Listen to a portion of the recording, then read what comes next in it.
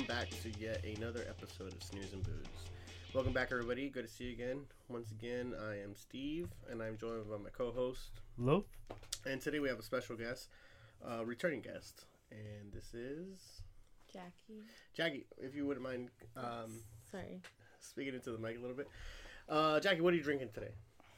Vodka and orange juice. What kind of vodka you got? New Amsterdam? Oh, okay. Is that your favorite city in the world? No. No. Okay. What's your favorite city in the world? The old one. I don't know. Yeah, Mine. old Amsterdam, right? Yeah. Lo, what do you got today? Let's see. I got some Andre Champagne. Some Brut Champagne. Is that very dry? Is that cheap 7-Eleven shit? Yes, it is. The best kind. And I got Modelo today. I'm bearing it like always. Yeah. Excuse me. I have to burp for a second. Jackie, welcome back. You wanted to come on today's episode, and we had our original guest cancel on us last minute. So this was kind of serendipitous. But how come you wanted to come on today? Just felt like drinking for free, or what? Out with you. Just felt like drinking for free, No. I'm sure. Right? Yes. You look high as shit, by the way. Just thinking. You guys are horrible. What the? That's my face all the time. Not all the time. You literally just told me you smoked that before you came, so don't even try to. I'm Oh my god. behind the curtain type thing, whatchamacallit. That was actually one of the topics I wanted to bring up and talk with, like the legalization of marijuana. How do you guys feel about where this country's headed in that kind of sense? I think it should have happened a long time ago. Man, preach, brother. And, ever since Reefer Madness messed it all up, That's a great documentary. That's a great film that gives you kind of like the it's just really the behind the scenes on that whole what America was thinking back then. In a very subjective sense. Very much so. Yeah, I Yeah. think so. How about you, babe? Excuse me. I don't know. Do I think it should be legalized? Mm-hmm. As a I wouldn't say pothead, but as a common smoker yourself. Actually, out of all three of us, we don't really smoke too much, but you do. Dang, it's putting me on blast. Is that a big deal? I guess. I mean, we're both. I'm pro for it. I mean, Yeah. I'm all about it. No you know. judgment. I actually would prefer if everybody smoked weed than drank. I just think it's so much more better. In the long run, but. I know, blasphemy, right? Snooze and booze, not wake and bake, but No, yeah. Oh, we can be. I guess just the way I think about it, because we have the kids, and I wouldn't want them like walking down the street and they're like walking into a big cloud of it and stuff, like just in that sense. So you're But- more against it? No, see, I don't. No, and yes. I mean, you're coming off as hypocritical as shit right now. That's... No, because no. I would prefer our kids smoking weed than drinking, to be honest with you. Oh, I don't If you're, think like, anything about that. I don't I'm like looking at it thinking as a about lesser that of stuff. two evils type thing, Right. And you don't agree? Yeah, yes. But I don't know. I don't want them doing either one. Yeah, I can't mean, really- come on, well, the way like the way we do it with our kid, like the subtle hints I'm giving, is like, normally nobody should be even altering their mind until they're at least in their mid-20s because your mind's not fully developed until then. Right. And that's kind of the hints I'm throwing just subtly. I know specifically for Gwen, the way she feels about the mind, like I know she doesn't want to do anything to alter it. She wants to be as smart as possible. That's her mentality, and that's a great mentality to have. And it's kind of like putting the fear of, it's almost the fear of stupidity putting it into her. Like, oh shit, like I don't want to do anything to make myself dumber. You know what I mean? I want to be as smart as I can be. And that's kind of like the impression I've left subconsciously, obviously, because I've been saying stuff like just out of regular conversations, not me. We're watching a movie, we're watching a show, and obviously like marijuana is very prominent in today's culture. And I'll just be dropping it like, oh yeah, like and I like I said, like Kevin Smith, Joe Rogan, or Seth Rogen. All those three guys, they didn't start smoking weed till their late 20s. So, Kevin Smith in his almost 40, late 30s. And same thing with Joe Rogan. He was like 37, 38 when he finally started smoking weed. Oh, okay. And those two guys are some of the biggest ones for the pro marijuana thing, now that they're in their mid 40s. And I remember just having a conversation. Oh yeah, I was hearing in the podcast, they were both talking about how they didn't come into the whole weed thing till way later in life because they thought it was super evil. And part of that has to do with their brains are fully developed by the time they're altering their minds, and they have a whole different perspective on it now. You know what I mean? And it's important as opposed to the guy who's a teenager who's a burnout. Right. From very early on. And then you get that negative stereotype of everybody who smokes weeds is a lazy fucking bum type of bullshit. Which is just a bad stereotype to have. But that comes from the people that start when they're teenagers, start super young, you know, that kind of thing. And it's that's what I was kind of like implying, like, yeah, if you're going to do it, you should wait till you're an adult and your mind is fully developed, so you're very articulate, you know, that whole thing, you know. Yeah. But I mean, that's actually the way I feel about today's generation in general. Like, anybody who wants to do it, I absolutely agree. Please do it. I'd rather you guys do that than be drinking. But not till your mind is fully developed. Because I just don't want you guys to diminishing your own head, to diminishing your own mind. You know, right? Why wouldn't everybody want to be as smart as they possibly can be? You know, that kind of thing. But I mean, don't really, you know, have that realization. You know, not everybody does. Oh, nobody does, you know? Because no one's teaching. Because there's no 10-year-olds listening to podcasting. You know what I mean? For the most part, at least. You know? Right. Yeah, that's funny. I'm sorry. What were you gonna say, babe? Nothing. No. Jump in anytime. How do you feel about like I mentioned about today's culture, where it's portraying these rhinos? But today's culture portraying those kind of things, like just right up front. What kind of things? Kind of like in a positive way, like drinking and smoking weed, like in a funny way where it's not necessarily criminalized anymore, or it's not made to look in a negative fashion. It's just kind of goofy now. Smoking. Yeah, kind of goofy now. Right. Kind of like, you know, give it some levity. You know, not like this, you know, monster coming to attack you, big bad drugs. You can that kind of thing. What was it? Actually, I think the satire in those commercials from Harold and Kumar go to White Castle. One is like, I'm so high. He fucking blows himself up. Yeah, that literally was like in the 80s. Dude, remember Saved by the Bell had an anti-drugging commercial? There's no hope with dope. Where the dude is literally like, all I was a joint, but they're making it seem like you're throwing your life away. Right. You know, oh no. It's like, that literally was in the early, not that long ago, what, 15, 20 years ago, where it was demonized, where every drug was demonized because it was so like, oh my God, I can't believe you're doing this, or that's the gateway to a low life, you know, that kind of thing, you know. It'll lead to like cocaine and it was really big in the 80s. You know? Yeah, but even then, now cocaine's not even that. I remember that used to be such a bad, like, you're strung out, man. It's not that big a deal, really, in reality. You know what? You think so? No, you just look funny right now. Oh, thanks, babe. Actually, how do you like our $50 increase in production value? Looks good. Looks like more legitimate, right? Yes. You don't get mad at me when I go podcasting now, right? In a podcast. Yeah. Jackie would get mad at me because we'd be podcasting like 2-3 times a week. Not really, but like sometimes, like more recently when like we do like 2 episodes in like 2-3 weeks, whatever. You're just going over there to get drunk. I'm like, no, I'm podcasting. This is my job. This is my future job, man. God willing, this is where it's gonna put bread on the table one day, you know. One day. Yeah, that kind of thing.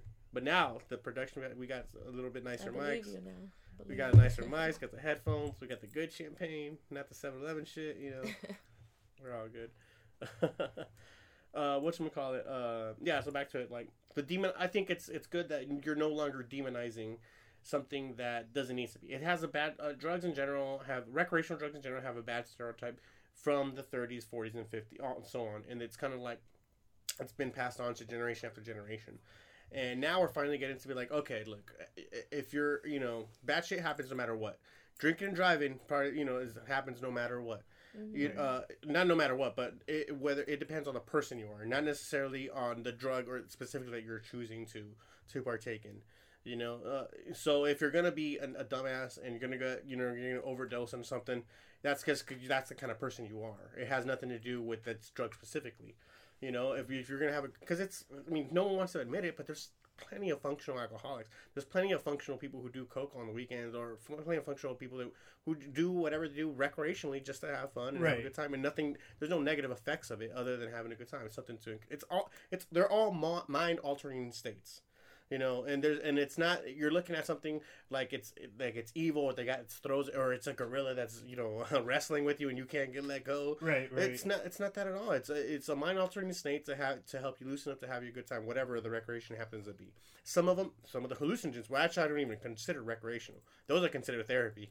A lot of the shrooms, a lot of the LSD, a lot of the like those ayahuasca, DMT, all those things, I consider those therapy. I don't even consider those recreational drugs. Those are going to alter your mind in a sense where you're going to have a brand new perspective on life for the better. But anyways, you throw those in there, like these are things that are helping you become a better person. With the hallucinogens I'm talking about, everything else is just something that helping you have a good time. You know, that I don't want to demonize this bullshit. Anything that, and if you're going to be that kind of person that takes these things to an extreme, and then you're gonna go down a bad road, that's just because you're raised wrong. I mean, like your parents didn't teach you how to moderate. You're the same, whatever your medium is. You're the same dude that's gonna eat 4 cheeseburgers in one day because you're gonna and then become a sugar problem, become a fast food problem, become an obesity becomes a problem. Whatever it is, you're that kind of person that's gonna take it to an extreme. Now you're using drugs, you're using food, you're using alcohol, whatever is your medium. But that's because you're the problem, not necessarily the items that you're choosing to. Right. That kind of thing. That's how I feel about that stuff. Just escapism. Everybody has their vice. You're absolutely right. Escapism. That's exactly what it is, you know. But went a little rant there for a little bit. I'm sweating. No, anybody else want to jump in and have a different point of view? Yeah, I mean, you can look at, certain drugs and think like, oh, that's illegal, they're going to ruin your life. But I mean, there's like lots of everyday things, that people use to like, deal with their problems. I mean, you can go to like CVS and, hit the mother load, with whatever, can get your hands on. They need a prescription. They just said the statistic that more people are overdosing on or getting strung out on prescribed drugs than they are on recreational drugs. That just came out, because that's a huge problem going on right now. The obvious is Prozac and whatever they make the Oxycontin. Like just prescribed drugs in general. The antidepressants that people are getting really strung out on those. People are obviously taking advantage of. I mean, that's a huge issue with white America for the most part. But yeah, I mean, because that's where that goes to. But I mean that's more of an, no one's talking about that issue. Why aren't we? Why aren't we talking about people taking doing pills and shit like that? Why is this one getting demonized? I'll tell you what. It's because these are the poorer drugs. These are the drugs that you're going to find in the ghettos or in the bad neighborhoods of this country, not the other ones. The other ones you're going to find in the fucking bathroom mirror behind someone who's in a suburban neighborhood. Right. And that's why that's not getting demonized. And that's why that's not getting talked about. It's I don't know. Some years back, a friend of mine told me that he had like some friends that used to be ravers back then. Yeah. He said that they would, go to raves, they would roll, do ecstasy, whatever. And there's like a crash, once like you come down from your high, there's this like really bad crash and you get like super depressed. Yeah. So they said, before the onset, that they would take Prozac to offset that from the ecstasy, the effect. And it's just from one thing to another. Yeah. That was that was like one of the, like, I didn't even know how that was possible. Like, how'd you even like think of that? But it made sense. But then I wonder, like, what's the, like, how do you counteract that from that makes any sense? Like, it should be with you should be surrounded with better people. I think that's one of the ways, But I mean, even like to like come up with something like that, it's actually kind of genius. Not that I'm condoning it, like to each their own. Yeah. But thinking about it's like, man, that makes a lot of sense. It reminds me of that Simpsons episode when Homer was a trucker. You know what I'm talking about? Oh, where he was like taking sleeping pills and then he's taking the caffeine pills. Exactly. I would imagine. I don't know. Just ups and downs. Because there's lots of side effects. Antidepressants as well. Yeah. But you mix that with ecstasy or whatever kind, because it's not all good stuff. Sometimes it's just junk that people throw together. Yeah, I mean, well, that's one thing too. That's a huge thing. Uneducated people who are uneducated, who are just taking these cocktails of things that don't know how this drug's going to react with this drug, with that's going to react that, and that's probably to be honest, some more major problems that why people are ODing on these prescription pills, because they don't know how the chemicals counteract within each other once they're all taken at once. And I mean, it tells you right on there, don't take this with this, don't take this with that, take this on its own, don't mix with this alcohol, obviously. I mean, it tells right there, but most people are fucking dumbasses. You're not going to listen to them. Or they don't care, or they have. And for the most part, if you're depressed, you have that not care mentality. that's what the whole point of being depressed is. You kind of gave up on caring. Apathy. Apathetic. Absolutely right. Synonymous with sloth. What are we talking? Right. 7. We'll get to that. Absolutely, man. Babe, any thoughts on any kind of this subject that we're rambling on? No. Thanks for coming on. I told you I just came to hang out with you. Cool. All right. Well, cool. Almost old school episode. Yeah. Thanks for the filler. Appreciate it. She's high as shit, folks. I'm sorry. She's high. Whatchamacallit? I love anything came up with you during the week. Anything cool? Oh shit, man! I forgot I was gonna bring this up at the top of the episode. Jackie's mad at you. You went to that festival of chaos. Some chaos. Shit. Oh yeah. How was that? First of all, like it was every cool band from like 10 years ago, right? It wasn't that good. No. How'd it go? It was pretty awesome, man. Oh, it was awesome. Yeah, it was like all the cool bands from like 10 years ago or something. Yeah. Jimmy Eat World headline. Used Dashboard Confessional. Oh, all right. Surprisingly, it's like they all got better. Yeah. Yeah, I'll comment on that, but go ahead and keep going because I have something for that. But actually, because I remember she told me like, oh, when you posted a picture or something that like, oh, god damn it, Lofa went with those traitors or some shit. Like he was supposed to take me, whoop de whoop or some shit like that, and I was like, I don't know. For the record, I mentioned it more than once at different times. That's like Lo said. Lo said that he told you about it, and you're like, yeah, just let me know whatever. I'll go through my text. It just creeped up on you, I guess.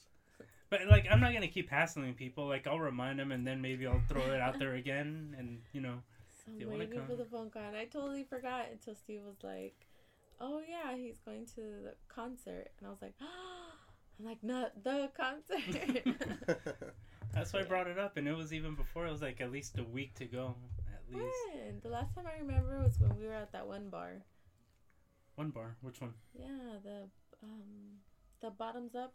Whatever that. Oh, the Hawaiian room? Yeah. That's right. Yeah, that was a while back. Yeah. Or maybe I brought it up, but you were too wasted to remember. No, her? No. Never. Whatchamacallit? So it was pretty fun. Like you got to see all those cool, bands from there. Oh yeah, definitely. Like she asked me about it, but I remember when she asked me, like, oh look, let's check this out. Look at all these bands playing. I remember telling like I have zero interest in seeing any of those bands. Like I'm good.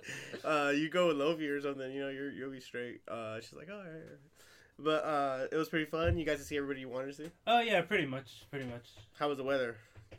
It was, oh man, like if every concert could be like that, like if every festival, like all day concert could be like that, it would be perfect. I mean, it had been calming down. Like it had, we're in October, we're in freaking Southern California, and up until today, when the heat has just come back, and hopefully it's just like maybe just today, if not the weekend, But yeah, but we're supposed to be heading into the winter already. Come on, goddamn Al Gore, No, I'm kidding. I was so excited when it was cold for like that half day or whatever. Yeah. Yes. And we had overcast. I wear my boots. Yeah, absolutely. Actually, what I was gonna mention to you about how they said they got better. I went to see Van Halen last Oh Monday. yeah, I saw. Yeah. Thanks to shout out to my little sister Becky. Actually, no, not a shout out because she didn't even think I'm like, oh, do you like Van Halen? I'm like, oh, that's like only one of my fucking favorite bands of all time. Anyways, so shout out to Eric who actually gave me the call and actually offered me the tickets. You know who you are out there. Anyways, so I had that whole mentality because I went into the concert thinking like, oh man, like this is a band I idolize. You know how when you see fights with someone who should have retired a long time ago, you love them, but you're thinking like, man, I don't want to see you get beat up. Like it's almost sad. That's how I am. Like I'm a big MMA fan, and when I see someone who like, man, they should have retired. I in my head they're a legend, and they have all these fucking highlight reels, and then I see them and they just look old and they're getting beat the fuck up. I'm like, oh man. I had that mentality going into seeing Van Halen because I was just like, man, I just, they sound so cool in my head. In the band, this is Eddie Van Halen, one of the best guitarists of all times. And, we're guitarists. We have, these idols that we hold up on a pedestal. Oh, right. We hold these people on a pedestal. And Michelle Branch. You know it, man. Yeah, Vanessa, what's her name? Carlton, yeah. But like I had like, oh my god, it took me like fucking 2 weeks to learn Hoffer Teacher.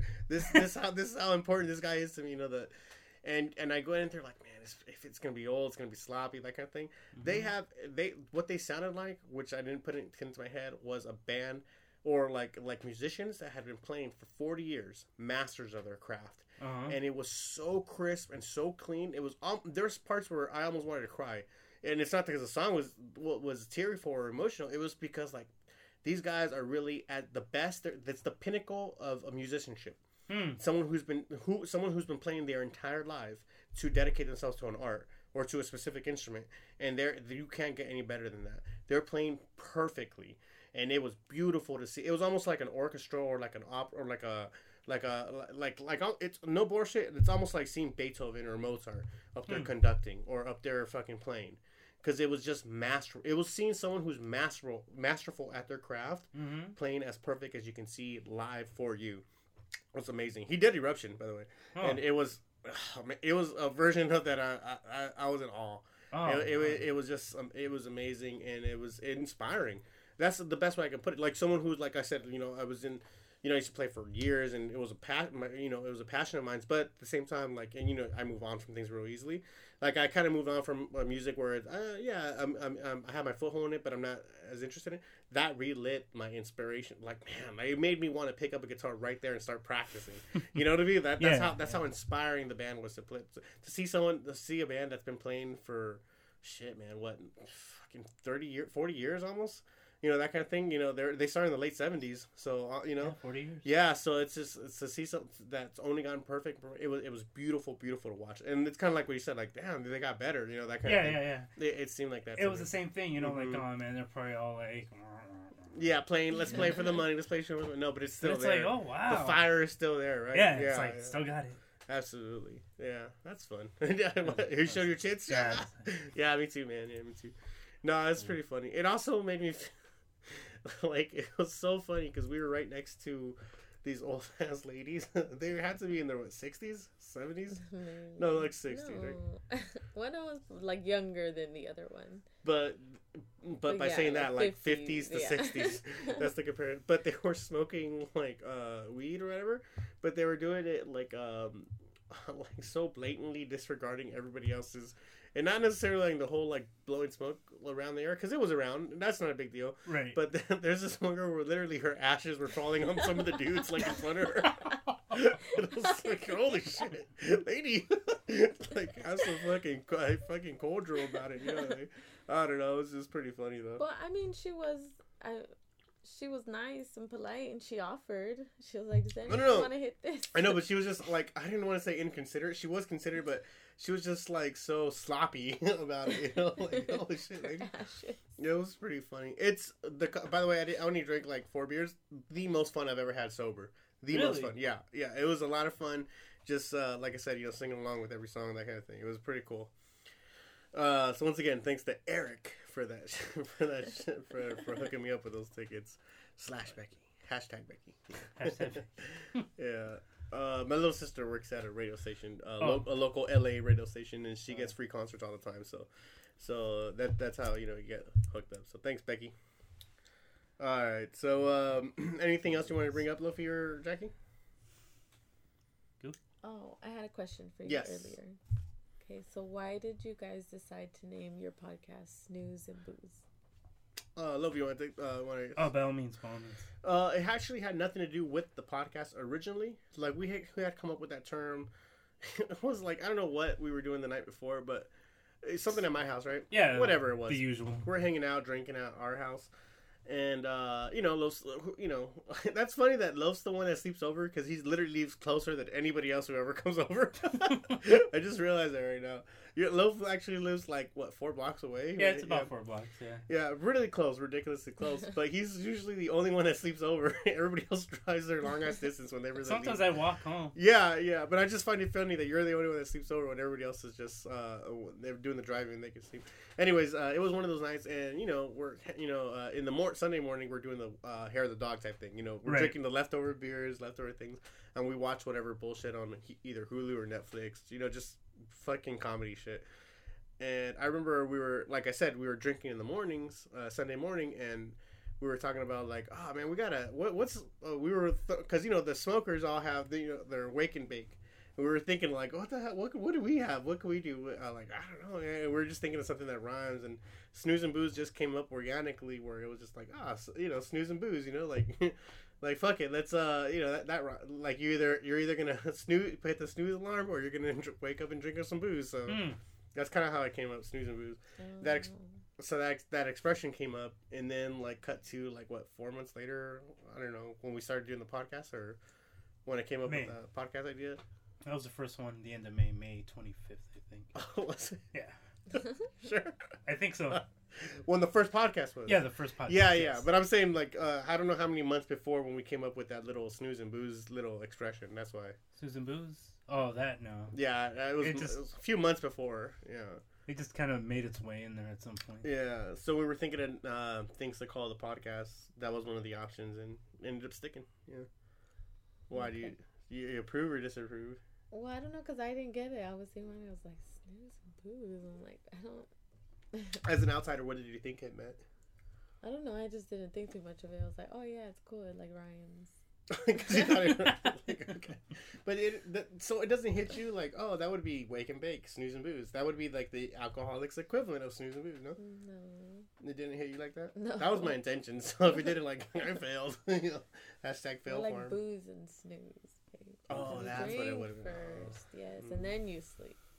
When you say snooze and booze, I'm thinking like you're gonna sleep. Well, it was more meant to be like either go back to sleep or wake up and drink. Oh, okay. You know, that's kind of what my. Imagine somebody with that like beer hat. Oh, the beer. And they're in bed. That'd be nice. I wouldn't mind that. But it's kind of like what came first, the chicken or the egg? Is it Snooze and Booze or Booze and Snooze? We'll get to that later. That's what. That'll make sense in about an hour. Yeah, we'll get back to it. That's funny. One thing. Oh, you know what? I wanted to bring up. It was funny because I was on Netflix. The Wedding Singer's on Netflix. Have you seen it yet? The Wedding? Yeah. Have you seen that? When's the last time you saw that movie? Oh, actually, I just watched it the other day. The Wedding Singer? Yeah. From Netflix, right? Well, on TV. I forget. It was Stars Are On or one of those. We were watching that with the kids, and it was kind of those things where you're trying to watch that with it's been a minute. You know, you're trying to share what you grew up with your children. Yeah. But dude, man, it was so good. I forgot how good the movie was. Have you seen it in a minute or no? Yeah, I'm sorry, it, but no, you just said that. But wait, I fucked up. Yeah, you just said that. But did it hold up for you? Absolutely, yeah, right. Absolutely. I was surprised how it held up for me because I was like, oh shit, man, it still hits, in the right ways, and the kids liked this, so I was so glad. But one thing that as I was realizing during watching the movie, like I remember. Then we came on 98, I think, right? I believe so. So this is like right when I'm like in middle school, and right when I'm in love with this girl who doesn't really feel the same way for me. It's not Jackie, because I haven't met Jackie here yet. But it was just like, oh man, like I was Robbie Hart, 100%. I was Robbie Hart. I identified so much with him in this movie. Like, oh man, this is me. This is how I'm gonna win over a girl, that type of thing. And then as I'm watching the movie, I'm like, yeah, man, that was me back in the day. I'm thinking, and I realized, like, I'm fucking Glenn Guglia now. I'm the asshole fucking, like, douchebag in the movie. Like, that's who I evolved to be now. I mean, I'm an adult now. I'm not a kid anymore. As a kid, I was Robbie Hart. As an adult now, I became Glenn Guglia. I'm like this fucking total jerk. All the time, like, damn, this... That's it. And then like he did some really shit where like, oh no, this guy's for real, he's fucked up. So now I've accepted that I'm a mix of Robbie Hart / Glenn Guglia. I'm like a little amalgamation of them two, like. Yeah, that works. Yeah, I guess. But it could be worse, Yeah, you're right. I could be Glenn all the way, but I just had that realization, like, holy shit, like I became the enemy of my youth, because in my, so it was one of those things, like, oh my god. But I remember like. I'm watching the movie and I'm like, holy shit, this guy's hilarious though. Like just the things, the things he was saying was he's such a sarcastic dick, but he's funny, I don't know. The funniest part about watching that movie with the kids was when he comes home with the CD player. They're like, look what I got, it's a CD player. And Tommy was like, oh my god, he's like, a CD player. This is Tommy, my son. But he kept getting stuck on that joke. Like, he kept laughing. Like, it's one of those things, like, damn, am I missing a joke? Because he kept laughing at it. And I was like, fuck, I didn't think, oh shit, I'm missing a joke. Because he's like, this guy didn't know what a CD player was. He's like that. He's like, it plays CDs. Because he's you like, want to play a record? I'm like, no, it's play CD. And he kept laughing at that part, like, it plays CD. It's called CD player. Like, he kept thinking, like, oh, that's so fucking obvious. And I was like, oh shit, that is pretty funny. I don't know why I didn't laugh. Like, I was thinking, like, I don't know why I didn't laugh as much as you did. But yeah, anyways. But yeah. Have you ever watched a movie where you saw the protagonist or antagonist in a certain way, and then you see it years later after with a different perspective, and you think, like, oh man, maybe I identify more with him now, and then vice versa or whatever? Oh man, that's a good question. Mm-hmm. Damn. Well, I'll come back to you. Yeah, come back to me. Babe, same question. Yes, definitely Mrs. Doubtfire. Really? Yes. Oh, because Homegirl's such a bitch. No. I mean, when I first watched the movie as a kid. Sally Field's a fucking cunt, man. When I watched the movie as a kid, I was like, oh my god, she's so right. Like, as a kid, you thought she was right? No. Oh. That she was really she was wrong. Like, that was really messed up of her. Okay. Like, I just didn't get it. I'm like, oh, that's her husband. And then, like, now, as I'm older, I'm like, oh, okay. Like, I can see where she's kind of coming from. Hey, man. I can see where that could get Go fuck old. yourself, man. Hey, dude. I know what you're getting at. I'm not a third child. So, but yeah.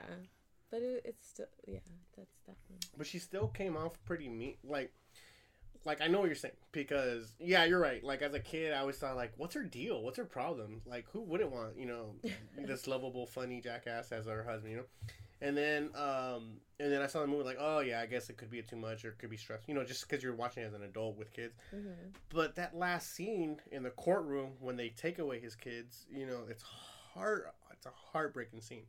Where he gives that speech about, I love my kids are my heir, I can't breathe without them. And then the judge doesn't believe him, convincing. And her face is like, she's almost realizing, like, how am I doing this to a guy who's obviously just dedicated to his children? Mm-hmm. How am I doing this to him? And she just really came off even worse again. So to me, it was kind of like a roller coaster type thing where, like, oh, yeah, I'm older now and I get it. Because we just saw this movie, maybe a month ago? We're watching it again. Mm-hmm. And it was like, oh, man, I get her point of view now. I didn't get it as a kid. I got her point of view now. But then, as soon as that courtroom scene, like, man, I didn't get that as a kid. She's fucking evil. I almost thought, like, she's taking away someone's children from them that really is honestly devoted. And it was heartbreaking, really heart-wrenching. But so you're saying you didn't identify with that? Or how about that court scene, though, for you? If you identified more with her, even so with the court scene, or no? No, I mean, I still, like you, like, it was half and half. Like, I did think she did some stuff to a little extreme. But yeah, I could still see her side. But I could see it, like, but for me, it was really sad because, like, I could tell, like, from the kid's point of view, like, because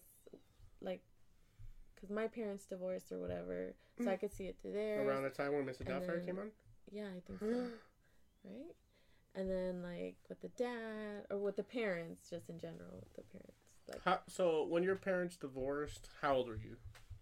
I was in middle school, So you're like 11, 12? Maybe. From 10 to 12, right? Mm-hmm. Preteen. But right there, where it's got to be probably the toughest age for your parents to get divorced, I got to say. Yes. Just statistically speaking? Yes. And did it come out of left field for you, or did you see it coming? Oh, yeah. I didn't know what was going on. Like, it was a shock. And, like, how did you deal with it going through that? We're getting deep. I'm Mark Maron in you.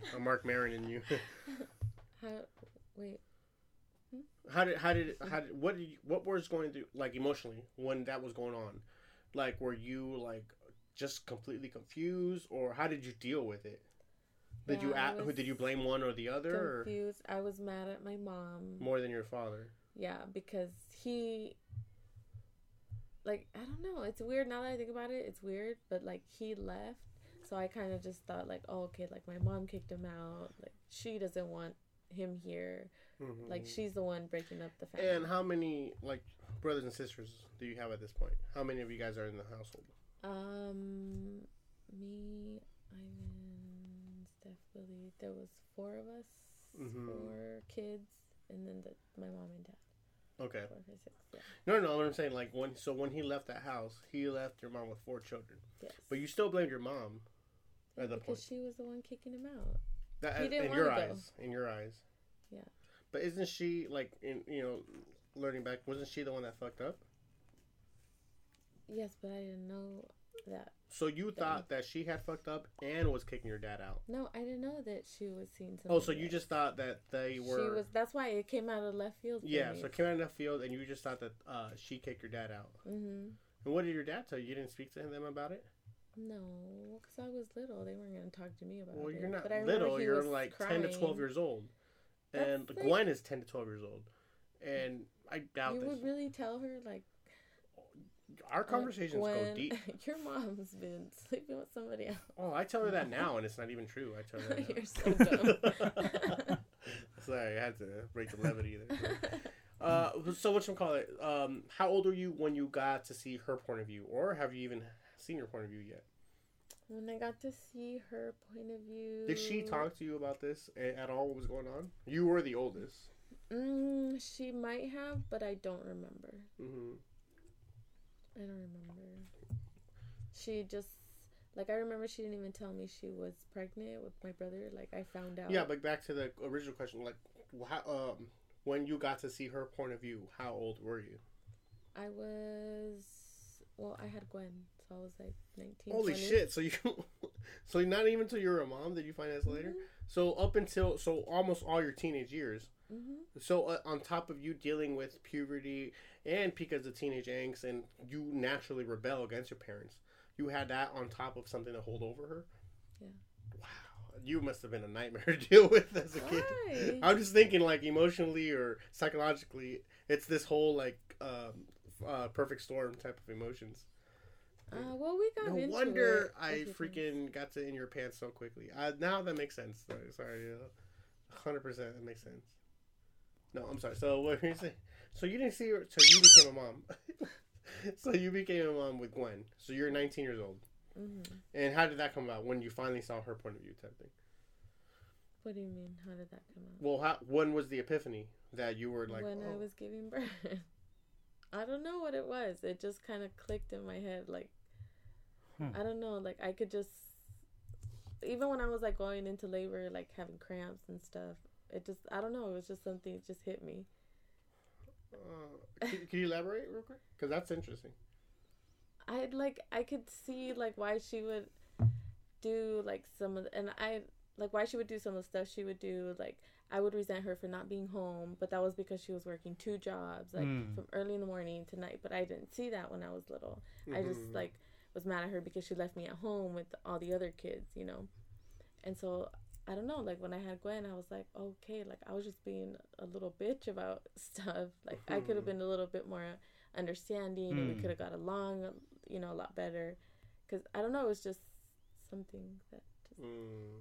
Do you see that now? Like, have you had an epiphany at the way you treat your husband? Like, no. I was just being a little bitch about stuff. I haven't gotten stuff. Anything. No. Signal's broken. Well, that's pretty interesting. Yeah. And now, how's your relationship with your mother now? It's literally 10 years later from the time you gave birth or so. I'm a lot nicer to her, I think. It's a lot better. Yeah. Like, we're really close, so. Oh, are you? I don't see that, but okay. If you say no? So. I mean, no more than usual, like, I guess. We talk to each other every day.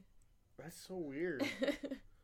Yeah, I mean, there's definitely like it's with my immediate family, there's a distance, but it's not necessarily a bad thing, because like growing up, like I mean, you would know, like we were dating in high school, you'd call me on the phone and or call my home and like you would ask for me and oh, is Steve there? And they wouldn't even know if I was or wasn't, and I was in my room, right, or something like that, or yeah, that happened a couple of times. A few times, right, where like who would answer that would be like, I don't know.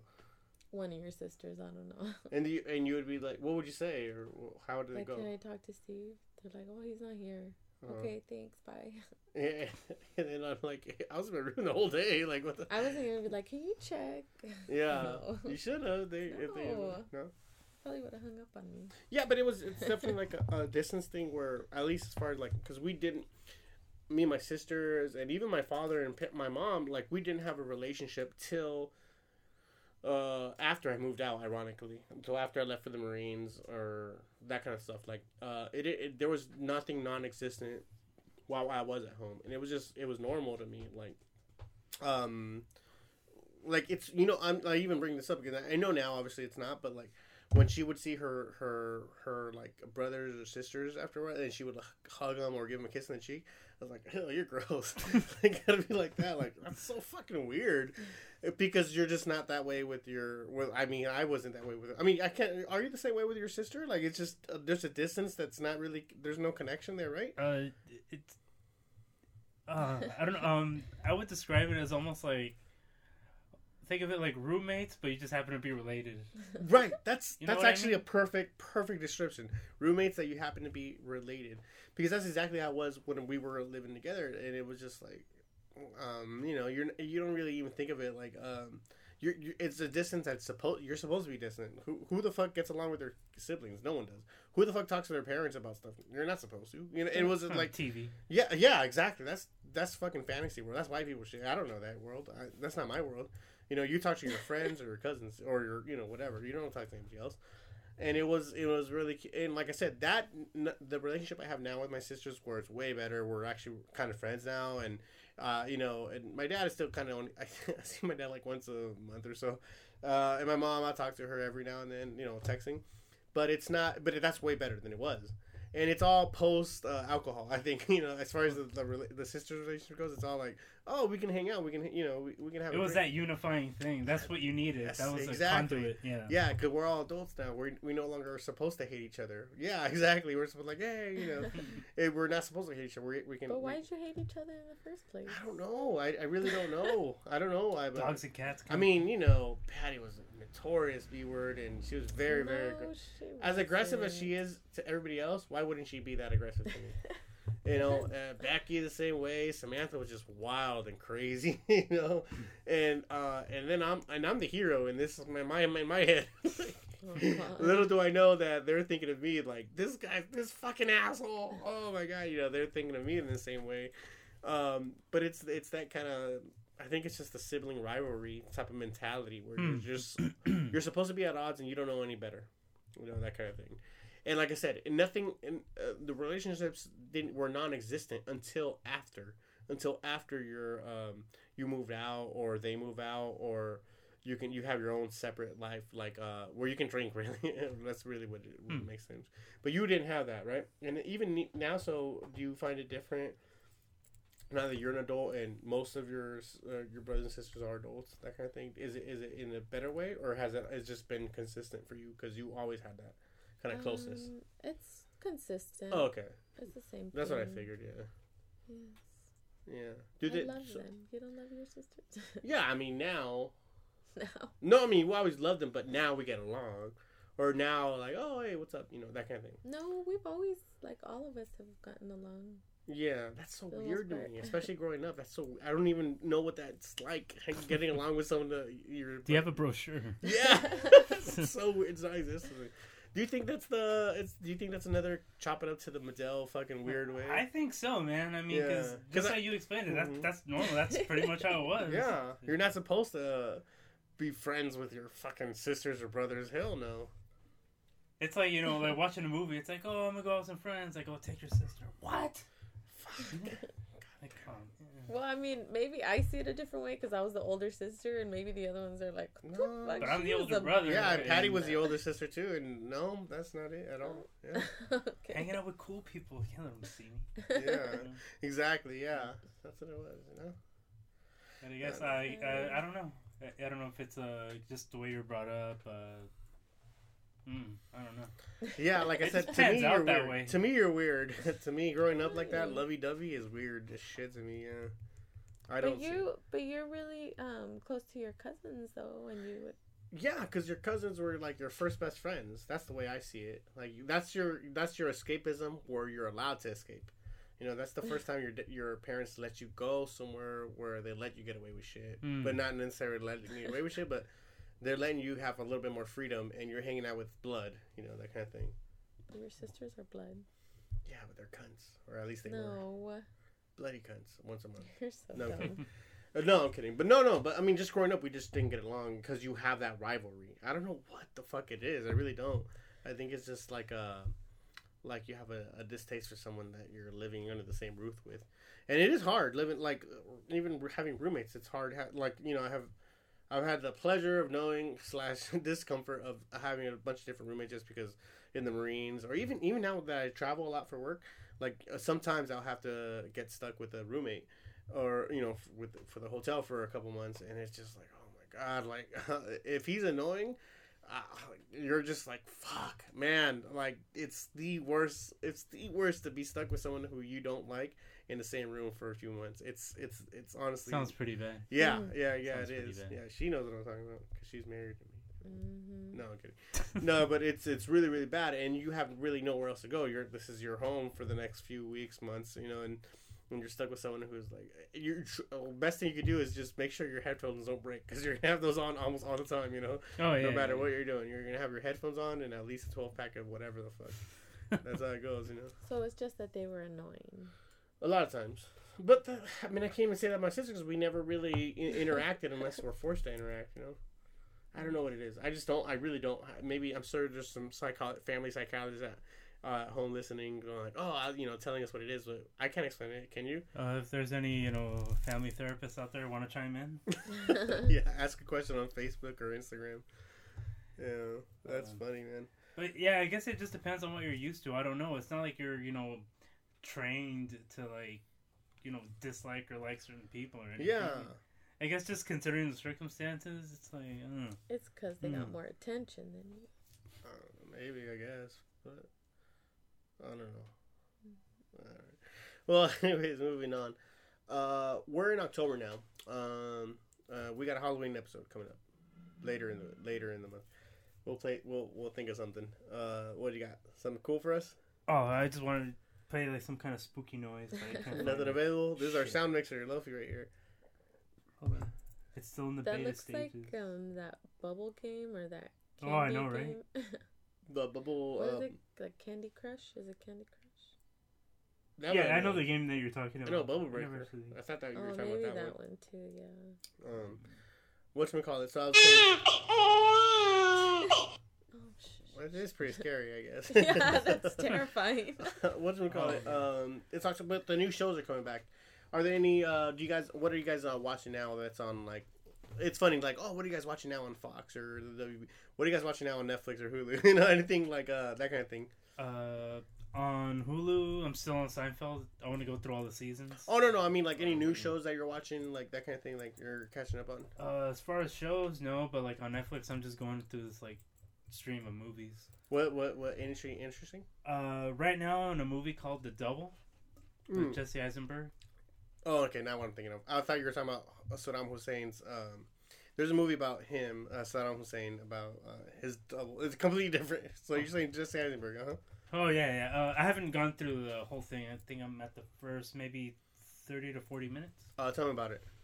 Let's see. It's, so far, he plays like this very timid office worker. I have heard of this movie. I know the synopsis on it, but I just want to hear your take on it. So far that's all I take. Like, he's this like really timid office worker, kind of like nobody knows who he is, kind of gets crapped on by everybody.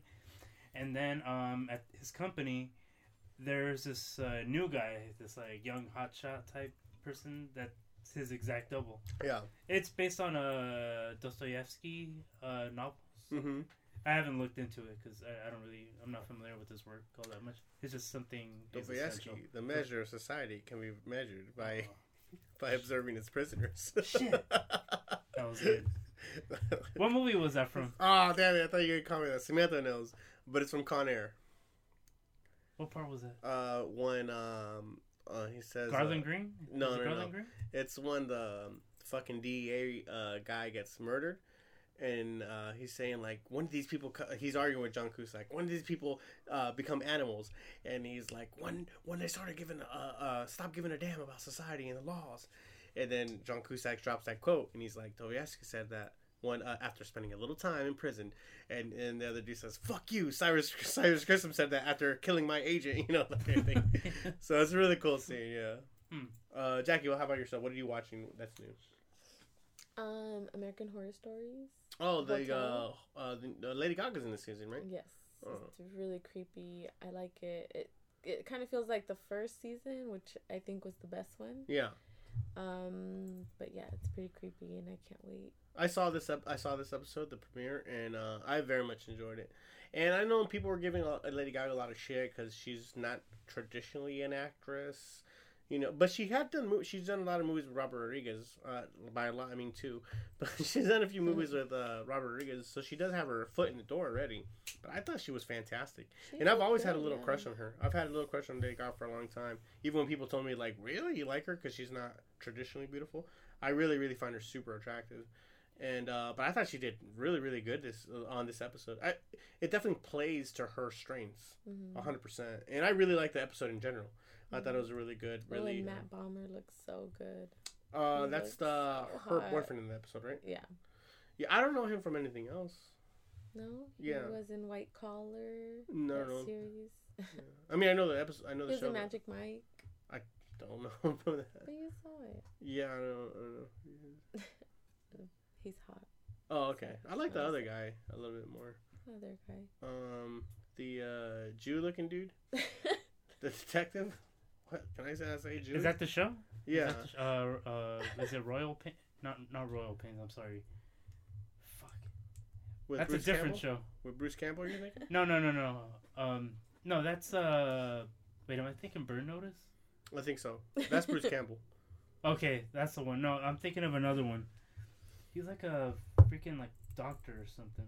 I was just thinking of the dude from Ghost Rider, the bad guy in the original Ghost Rider. The first one? Mm-hmm. I forgot his name, but he's in the Hunger Games too. Yeah. Oh, I haven't seen. I'm gonna wait till they all come out and then just watch it. Like, all at once. Yeah, I hear they're good, and I just hate waiting. I don't want to wait. Oh, they're not bad. I mean, if you're gonna compare them to, Twilight, they're way better. But they're actual good movies. The Hunger Games movies. Yeah, they're good movies. They're solid. I like them more than I like the Harry Potter films as far as like teenage angst book adaptations goes. Hunger Games definitely is leading the game on that one as far as quality, in my opinion. Yeah, I don't know how far that opinion goes, but yeah. And keeping in mind, I don't know the source material to either one of those, franchises. I think I only seen like maybe 2 or 3 of the Harry Potter movies. Yeah, same here. Kind of fell off. I'm just not into the whole same thing with Lord of the Rings. I'm not into that whole fucking. Don't get me wrong. I like I'm a big comic book dude, right? So like when you go to the festivals or the comic book cons or even like comic book stores, what you're got in there is you got the comic book people, you got the Star Wars people, you have the Lord of the Rings people, and you have the Harry Potter people. For the most part, that's your big, big four of whatever the fuck. Right. But I don't, I was never able to relate to it because I'm not a big, or Star Trek too. I left those out. But I'm not able to really relate to it. I just like comic books. I like comic book movies. That's about it. I couldn't relate to anybody like, oh yeah, if you like this, you'll like this. And I'm like, really? Because that sounds stupid as shit to me. But I don't want to say that to these people. Like the different breeds of fanboys and fangirls. Exactly. That's exactly what it is. Different breeds of fanboys and fangirls. Yeah. And I'm like, I don't get it, man. I really don't get it. And it's so fucking hypocritical for me to say, like, man, you sound like a big ass geek when I'm over here talking about like, oh no, that didn't happen in this issue of this issue. Oh, okay, yeah. And I'm talking about minutia, that kind of thing. But that is what it is, I guess. Just enjoy it. It's like everybody has their niche. Everybody has their thing. Yeah, but it's almost like there's always those people like no matter what, the situation is, that they're always gonna be just like nitpicking every little thing. Oh yeah, that's the internet. Yeah, that's the internet in general. What other shows are you watching? iZombie. How do you like that one? That's a comic book adaptation. How do you like that one? I love it. I think it's great. I'm a big fan of that show. And I know Flash and Arrow came back too, but I don't think you guys are into that one. But iZombie I really like a lot. I have you seen that yet, Lofi? No, I haven't. It's a really, really good. How would I explain it? It's like a modern day Nancy Drew version of what? Yeah, Nancy Drew version. Really? Yep. Because it's a villain of the week type of show, where every episode is a different like Scooby Doo. It's more X-Filesy than anything. Really? Yep. I'm not kidding. It's more X-Filesy than anything, but just kind of zombified, and mixed with rom-com, But it's I like think it's it's a Marvel movie. Like when you go watch a Marvel movie, you have everything in it. It's like it's funny and it's like action. But it's not too like serious. It doesn't take itself too serious. I want to disagree with you. I don't think it's like a Marvel movie at all. I think it's more clever than that. And you're not getting enough credit to say it's a Marvel movie. Well, that's why I said X-Files. I think they're good. Yeah, they're great. I love them. I'm a comic book fan, but that's why I say X-Files because it's solid good. Where the writing is really good and the story is really really clever. Who watches the X-Files? I'm raising my hand. I remember watching it at your house actually when we were kids. That's why I remember that show. I just love that show. Millennium was right after that, and Unsolved Mysteries was right after Lance Armstrong. Nope, Henderson. Hendrickson. Yeah. No. But like I said, I recommend Zombie if you're looking for something new to get into. And who isn't? Because there's so much content out right now. It's so hard to keep track with everything. No, man, like I think the last show that I was into where I was like, I have to watch the show every single week was Lie to Me. Yeah, that was so good. When I first got Netflix, that's the first show that I went through all over again. One of the only shows that I've been able to go through. It's almost like watching a movie again, but I've gone through that series 3 times. Oh, nice. When it was on the air, when Netflix came out, and then just more recently, just because I love going through those episodes. Yeah. That's a realistic superpower I wish I had, was be able to... And then I started doing that, too. I would watch people when they were answering. Here, blink your eyes again. No, just... I love that show. And it got so much better progressive. I wish it would stay on... I love Tim Roth, too. I'm just... Oh, absolutely. Definitely. Big fan of his. But I think that's what it is. Mm-hmm. Because it wasn't because I know there's lots of shows out right now that that are trending that I'm pretty sure that they're good. Like I saw the first episode of How to Get Away with Murder, which I thought was Viola Davis, right? Yeah, Viola Davis, yes. And it was actually really interesting. Like that for the first episode, I was like, oh shit, I think I could watch this. And I went through it, or just that episode, but then the next day I was watching something else.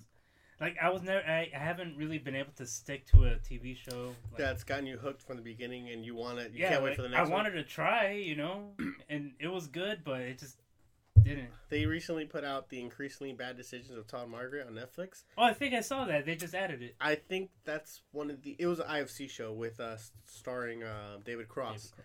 And up until I got turned on to Nathan For You, I thought that was the funniest show that ever existed. And it's back on there, and I've been going through the first. I just finished the first season earlier today. Like I said again, and it's oh my god, I highly recommend for any of you listeners out there, recommend For You. So start from the beginning, check out The Increasingly Bad Decisions of Todd Margaret if you can, and it's one of the oh my god, this is so funny. First of all, his demeanors. It's about Todd Margaret, who's the ultimate bad luck case, where every situation he is it's bad luck. But what doesn't help is that he's a pathological liar. He's literally digging his own hole over and over. With every lie is another lie that he needs another lie to get him out of. And it's that kind of thing. And then those lies come back. It's so bad. And I just highly recommend it. If you get a chance, try that for something. You might fall in love with that show. It sounds. You showed me an episode, and you laughed, right? That was good. It was good. Yeah, that was for the first season. But yeah, check it out if you get a chance. And I think it's only 2 seasons. The whole series was only 2 seasons, I think. So it's a good little, almost like one long movie or something like that. Oh, that's not bad. What else have you? Anything that had you stick with it or anything like that? TV show? Yeah. Besides Lie to Me, that's the last one since then. That's been a long time. Did you ever watch Arrested Development? It's great. I think I've seen just random episodes when it was on, because it's on IFC, or it was. No, it was on FX. No, before that. Years ago. Honestly, that's where I remember it from. I thought it was on FX, and then it's just recently they released the last season on Netflix. It was on BBC. Oh, well, we just maybe a few months ago, me and the kids and Gwen and we just went through it. I remember like, oh, I keep hearing about this show. I keep hearing everybody talking about how much they loved it, and I love watching shows like that, and the suggestions kept popping up like, oh, if you like Portlandia, you'll like this. Oh, if you like Nathan For You like it. So it was like in that kind of realm of like Curb Your Enthusiasm or shit like that. Oh, right? okay. In that realm of clever Jewy writing, as the Hollywood goes, that's the kind of thing, right? And oh man, I was like, oh, why did it take me so long to get into the show? It was one of those things like I should have been into this forever. It's really, really good show. I highly recommend. It's on Netflix. Highly recommend you go through. There's 4 seasons. I think you'll be stuck with. I think you'll be stuck with it in a good way. Yeah. Oh, I'm sorry. I lied. Parks and Rec. Oh, I watched every single season. Yeah. Of that. Was that something like we turned you on to? Because I don't know if you were onto that all the time. Brandon's the one who actually told me about it. Yeah. Because he kept talking about it. It's like, I think he said something like, watch the first episode or watch the first couple of episodes. As far as sitcoms go, it's absolutely one of those shows like, holy shit, man. I guess we can come up with good shit every now and then. That kind of thing. Yeah. It definitely makes you feel that way. I saw this. Jason Schwartzman's in there a few times. Yeah, you're right. He's a porno. Yeah, the whatever. Yeah, he owns the porn store. Yeah, he's great, man. I love him. But yeah, they have so many great guests, and it's a show that it was on a perfect amount of time. What was it on? 6 seasons, 7 seasons? You remember? 7 maybe. But it was on a perfect amount of time where like it didn't overstay its welcome, and it was there for just right, enough of time. And it was a show where it was it wasn't, each episode wasn't too long or too short. It was just right. Mm-hmm. Very, very rare for a show to be just hit that right spot where it's comfortable. You know what I mean? I saw this comment on Tumblr about it. It said that, like, I don't think it was anybody famous. It was just like somebody, wrote it. Yeah. And it said that, why is every Parks and Rec episode like the best episode ever? Yeah, I could see that. I could absolutely. And it does have that quality where it's like there's no episode where it's like, I could skip that one. Yeah. It's like you have to watch it because you're missing something. If it's on, whatever episode is on, I'm finishing it. That kind of thing. Yeah. And they always show it on like FXX. It's always on there. But it's a solid show. Yeah, that one too. Yep. But it's always on, and it's always on. Like, I want this show to always be on my television because it's just good for the world if it's always on air. Yeah, absolutely. Did she really, really like Amy Poehler? She really, really like. It was so funny because right before we got into Parks and Rec, me and Gwen specifically more, but we were really into 30 Rock, the Tina Fey film, and they're like best buds, whatever. They're the Matt Damon and Ben Affleck of lady world, or lady comedy. And we're really into 30 Rock. We're watching 30 Rock religiously, episode after episode. We wouldn't watch an episode that we hadn't seen without each other, that kind of thing. Oh, okay. And then like, once it finished, like, man, what are we gonna move on to next? And like, I can't believe it ended, that kind of thing. And Parks and Rec came and filled that void in perfectly. It was one of those things. It was really cool. Yeah. It's from watching. Well, I had seen one of Aziz Ansari's stand-ups like before I saw that. Before you got into Parks and Rec. Yeah, I think because I was watching it, and that's when Brandon commented. It's like, watch Parks and Rec, this and that. Mm-hmm. I forgot which one it was, and I saw it, and it's like, he's okay. That's like Tom my impression. Yeah. Tom, was it Haverford? I think Haverford. Yeah. I was like, he's okay. He didn't have me rolling like Louis C.K. Of course, yeah. Of course, there are different types of comedy, but whatever. I get you. But then after watching it, kind of get a sense for him and just like whatever cameos he makes in movies. And then, once I guess it gave me some kind of context, and then I went back to watch it and watch some of his other ones. It's like, oh, okay, now I get this guy, Yeah. Absolutely, yeah. I don't know if that makes any sense, It does. It absolutely does. His personality shines in the way where he's obviously ostentatious. He's just putting himself like, him and Donna together. Yeah, they're good. She's, by the way, yourself. She's almost she's almost at every Kings game. She's a big Kings fan. Oh, really? Yeah, very curious. But yeah, like her, their team up, the way they are is just, It's obviously in your face, but not in a whole in a non-threatening way. Yeah, non-threatening is the best way to put it. Maybe that is the best way to put it. I'm trying to think. Like, I think I know what you're talking about, but just in a way where it doesn't annoy you. Where it would annoy me if it were anybody else like doing that kind of shit. Like you just roll your phone. Right. Kanye Westy, I guess you could say quote unquote very Kanye Westy. But it's not annoying. It's endearing. It's lovable. The way they're able to pull it off. It's really, really curious. Do love that show. Yeah. Anything else, babe, that you're back to the original question? Anything else that you're watching that you think people should be watching or that you really much enjoy? Face Off. Oh yeah, that's a great show. That's just that's one of the few reality competition shows. Yeah, Sci-Fi Channel. Yes.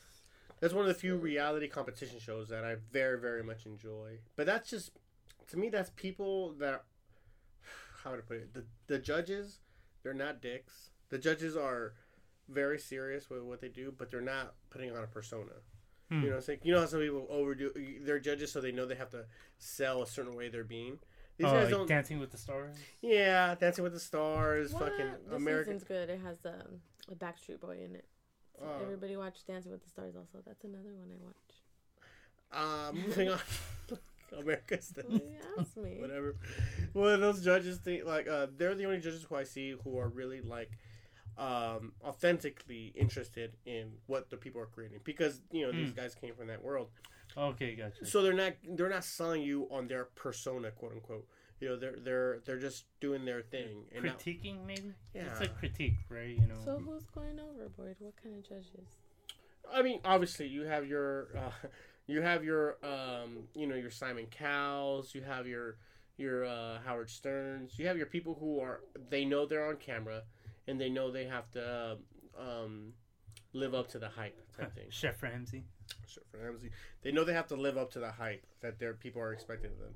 These guys seem to not be interested in that at all. They're really legitimately just there to judge. They're masters of their craft. They made careers of doing makeup artists in the showbiz world, and they're judging people based on their actual talent and skill. It just seems really authentic the way they're coming off. So what about The Voice? Well, that's a great show. I think it's a great show. And I think that's really close to the same thing. But they have an audience, and they know they have to play to the audience. With Face Off, you don't have that, because they don't have an audience to play for. Like whoever's into that world. Exactly. They don't have the pop phenomena thing to have to cater to. They know what they're playing to is a niche, very small group of people who are into a subculture. They're into a subculture, and the same thing for the personalities that come off on the show. But for the most part, no one's selling you on the personality. They're selling you on their skill and their talent. That's what I was telling Gwen the other day too, because I was like, do they ever have drama? Because they never show anything, never ever, in the house that they live in. Nothing personal about them. It's always just in the makeup room. Which is surprising for a reality show. Mm-hmm. So I was like, do any of these people hate each other? Because they look really really sad, genuinely sad when somebody has to leave. Or, when people get eliminated, whatever. So I was like, that's weird. I don't think I know another show that doesn't show the personal lives. I do, and I'll bring it up after you finish making your point. Well, that's it. Oh, I wanted to add to that. Uh-huh. I saw it was an older episode where it was a team. It was two people. They had to create something, whatever. And everything that one guy would do, the other guy would be because I guess he was one of those very elitist, I've been doing this forever. Okay, very snobby about it. So anything that he would do, he would he would literally mess up his sculpture or whatever. God, it was oh man, 5 minutes in you already hate the guy, Right, you just man, this guy's just an authentic bullshit or authentic douchebag. Yeah, because he was, That's just a bad person in general, yeah. And at the end, when you unveil your creation, whatever, he ended up leaving because it was this whole thing. And then the other guy, they talked to him oh, well, what happened, And I was oh, well, I'm not trying to throw him under the bus or anything, but he was just talking shit. Well, that's exactly what you're doing. Yeah. It's that one expression look, I don't mean to take your job, but if I were you, I'd do this. Well, you literally just told me you just told me what my job would be. No, but for the most part, I find that show very, very authentic, and it's not you're not finding people who aren't interesting. Everybody who chooses it's a non-conventional job. It's something that's you're not really getting the average normal person who's going to be your 9-to-5er for that kind of job. You're getting someone who's eccentric. You're going to get someone who falls into a job where it's artistry. Really, it's art. Definitely, they're making art, and they're making art for a living. You're going to get a different kind of persona, and that comes across in a good way. And like I said, it comes off organically and authentic. Where yes, it happens to be a reality show, but everybody knows most reality shows. A lot of it's scripted or a lot of it fake drama. You're not really getting that from the show, and you're authentically happy with the product at the end. Each episode has because they're all building to a make a finished product type thing. Mm-hmm. What you see is the skill and the hard work that they've been through. The drama you're seeing is how it takes. Like, oh shit, are we going to be finished in time? Oh, and when you're taking on into account when the finished product comes out. And for the most part, it's awesome because I could never do any of that. Even though cliffhangers. If you gave me 4 days and not just one, I could never do any of that shit. And I appreciate their work. And I appreciate that. What I was telling Jackie, the only other show where I've seen that where it's authentic, where it's a reality show, a competition reality show, where it comes off is The Ultimate Fighter, which is UFC. Tough. UFC, The Ultimate Fighter, quote unquote TUF. And it's a competition show where you're generally getting authentic emotions because it's almost the same thing, but in a different form. Whereas people working as hard as they can, competing for something, but one man's coming up on top and one man's not. And it's a general emotion, a roller coaster when one guy loses and the other guy wins. The agony and the defeat, going along with it. And for the most part, you have some drama going on with the show, but everybody's there to support each other because they're all there for the same dream. And most of the people there are humble, and I think that's what shows in the Face Off show. It's humility. You're not getting people who are you're not there to be famous because for the most part, unless you're the champion, you're not going to be on the cover of Sports Illustrated. You're not going to be. You're there to do a job, and you're going to punch in the face for a living.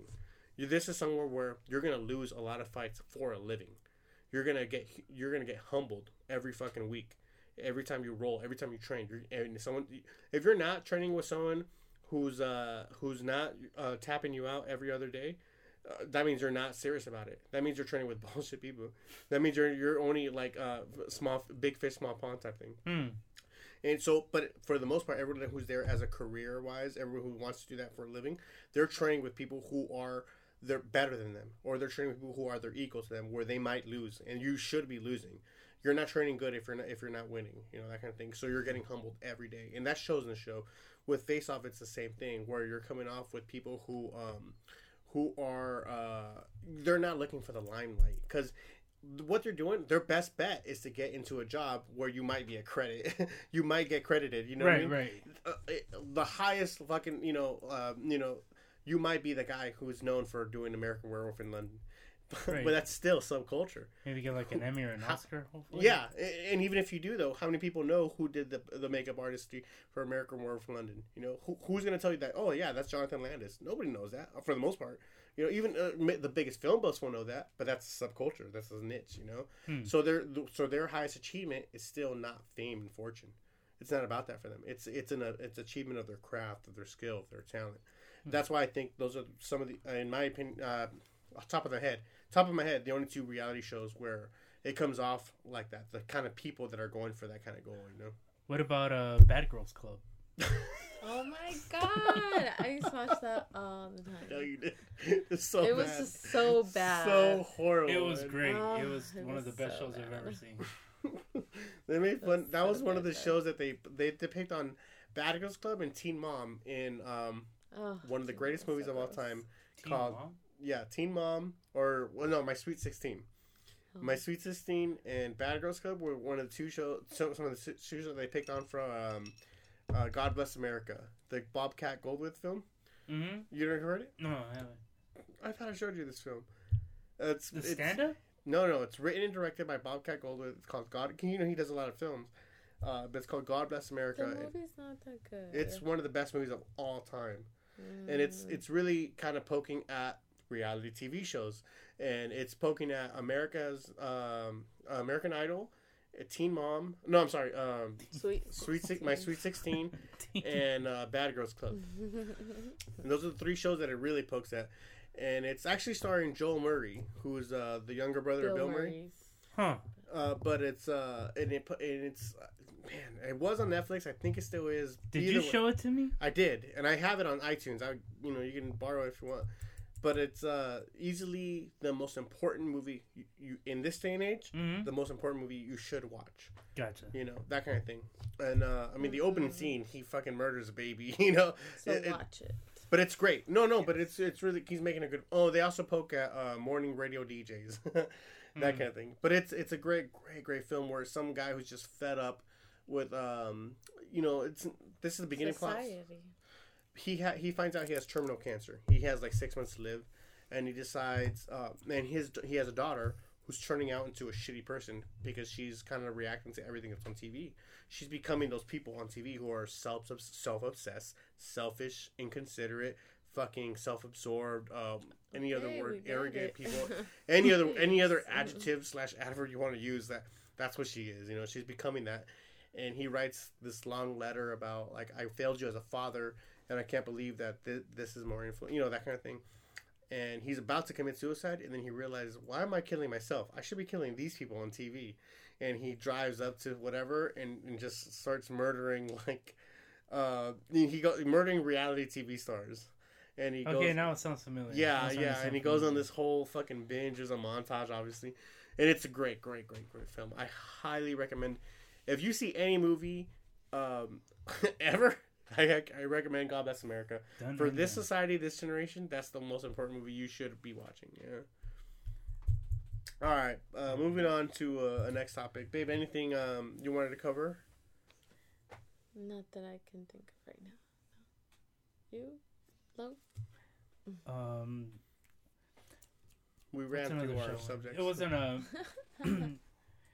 I don't know if it's sort of reality. It's not really reality TV, mm-hmm. but based on real events, I guess. The Kardashians. Botched. Botched? Yeah. The Kardashians botched? That's a show? No. The Kardashians. And botched. The separate show. And then there's this new one that I just found out called Wags. Wags? Yes. Wags. What's that? Wag the dog? Wives and girlfriends of sports stars or something like that. Huh. It's on E. That's all those E shows. WWE. What's that girl one? Where they show the girls. The We Network or Oxygen? No, the show with the wrestler girls. Oh, WWE Divas. Oh, that one. Oh, wow. They got all the great shows on E. I was gonna say another one that I used to watch was Paranormal Witness. I forgot to comment on that one. Yeah, that one was. Because that was actually a really good show. Because there's a lot of shows like that, especially by now. There's like a million of them. Mm-hmm. Where there's like some kind of paranormal show, whatever. But that one's different. I think that one's definitely, takes it to a different level. Those shows frustrate me. I mean, I like them, but they frustrate me because I hate when they're like, oh, "Did you feel that?" It's like, no, I didn't. What? Like, I did. I'm here on the couch. Right? You guys are in the woods. What's going on? Why are you asking me? No, but like. What was that other one that we used to watch where like celebrities or people would tell scary stories? Celebrity Ghost Stories. Oh, yeah. Awesome show. That's a great show. Awesome really show. Scary. I forgot about that one. I think I mentioned to you. I know we've talked about it before. Yeah, we have a few times. Because that one, it's not so much that it's scary. Like, okay, it's scary. Some of the things that happen to them. Mm-hmm. But to me, it's like you could literally make a movie out of every single interview. Like they're so like deep and emotional. And it's like wow, like I hope there's like another episode after this. Yeah, I forgot all about that one, but that one's good. I told you about the Sammy Hagar one. That was a cool one. Gina Gershon the dad one, right?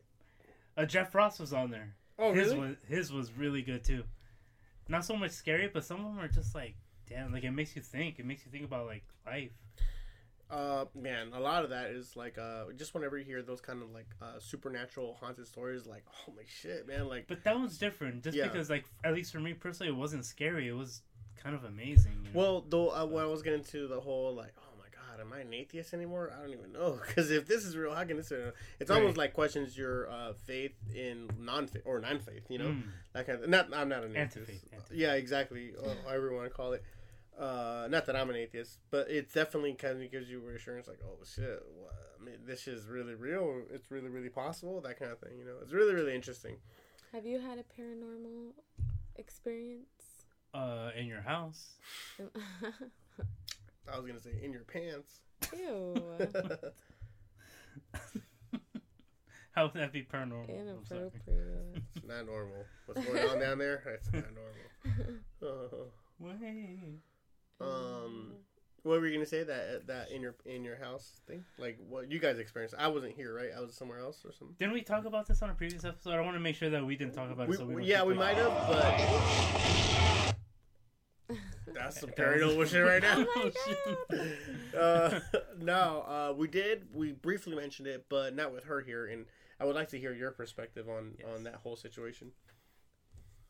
Oh, because you were closer to the door. Because I was in the kitchen when it happened, but you were in the dining room. Okay, so like, right as soon as you walk in our front door, there's a closet, and then to the right of that, there's the dining room and the kitchen. So me and Loaf, we were sitting down, we were watching scary videos or something. On YouTube. Yeah, on YouTube. I remember that. On like this old ass computer. It was like super fat. It was a Macintosh 92, right? It's almost a little like colored apple. Yeah.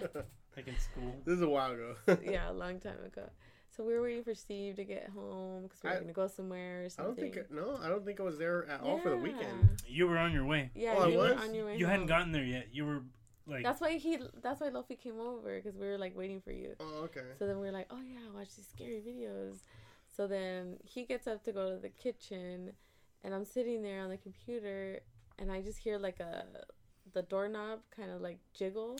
Now like you're talking about the doorknob in the hallway. Yeah, which is right next to the kitchen and dining room, right? Yeah. So, like I remember, like I was so scared. Just to be specific for everybody at home, this is inside the home. This is not the outside knob. No. This is a closet door inside the house. Inside, right to the left of me, like not far. So I hear it. And like seriously, like a movie, I like turn my head really slow, cause that door, it gets stuck. Like you have to pull, and sometimes you can't even open it. There's sometimes where it takes a lot of pressure to just force that door open. Yeah, seriously. So like for it, like the knob turn. I don't know if you heard it, Loaf. I heard the thing. It's like, oh, Steve's here. And I thought like, oh, you're here, but then I was like, wait, that sounds like the other one. It doesn't sound like the front door one. So then I turn like really slow, and the door just like swings open, like slow too. It wasn't like like a gust of wind like blew it open. No, it was slow, and I swear I had goosebumps like everywhere. The hair on my, like it was standing up.